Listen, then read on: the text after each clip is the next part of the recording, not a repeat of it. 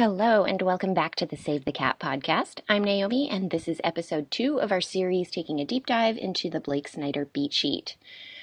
Before we move on to talking about more of the beats, which is coming up in the next 2 episodes with a very special guest, but today let's talk about how to use the beat sheet. Specifically, in what order should you tackle figuring out the beats of your story?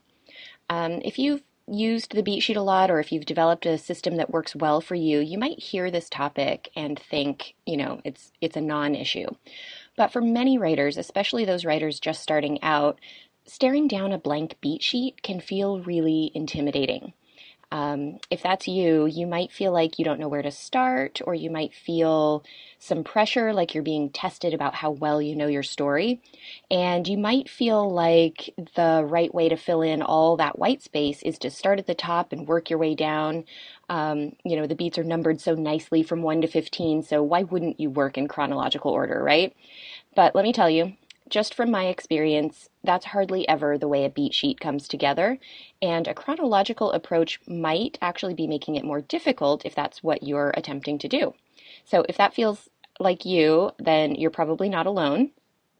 Now, I should say, there's no single right way to do any part of this. The process that gets your story down on the page is the best process of all. So you should always do what works for you. If you are working in a chronological order and it's working for you, then certainly don't change because I said that is more difficult.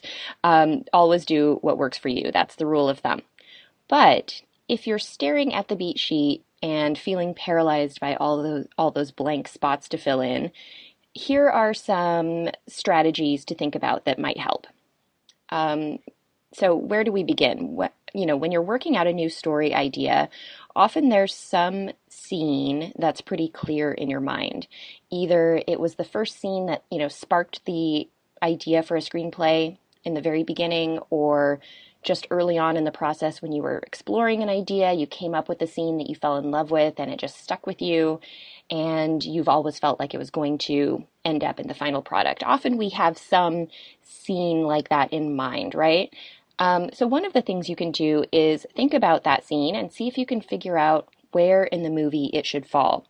Could it be one of your major structure beats, or could it fall into one of those beats we talked about last time that's more of a section of your script? It'll be much easier to figure out where it should go if you're already familiar with what each of the beats should do, if you understand how each beat functions. So definitely brush up on that first.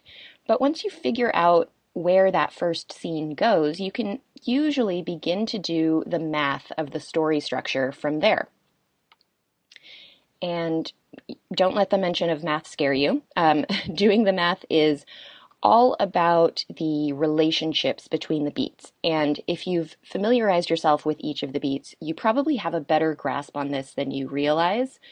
For example, if you know the break into 2, you can work backwards to come up with a catalyst, right? Because the break into 2 shows us the main character beginning to pursue a goal. And whatever that goal is, it's connected to the problem or opportunity that was created at the catalyst. The story goal is usually an attempted solution to that catalyst problem in some way. So if you know what they're trying to do at the break into 2, then you can do the math to figure out what was the problem they were trying to solve, and then you can create a catalyst that produces that problem, right? Similarly, if you know the finale, you can figure out the break into 2. If you have a great idea for a midpoint, you can begin to figure out the opening and final images, or you might try to break the break into 2 and break into 3 from that midpoint, because they all have a nice relationship between them. And if you have some exciting or scary or fun ideas for fun and games section, I think you can do the math from there to figure out the break into 2 and then work backward and forward from that beat. So I think you can see where I'm going with all of this. All of the parts of a story are related, or they should be if your story is cohesive and logical. And because of the relationships between each beat, that means you can use those relationships and you can use your knowledge and understanding of them to help lead you to what the other beats might be.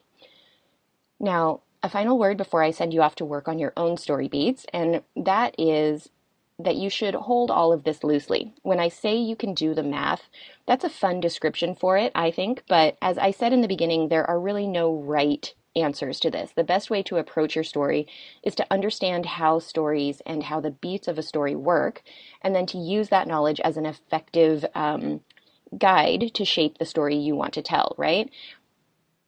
Okay, that's all for today. Post your thoughts and questions in the comments, and until next time, happy writing.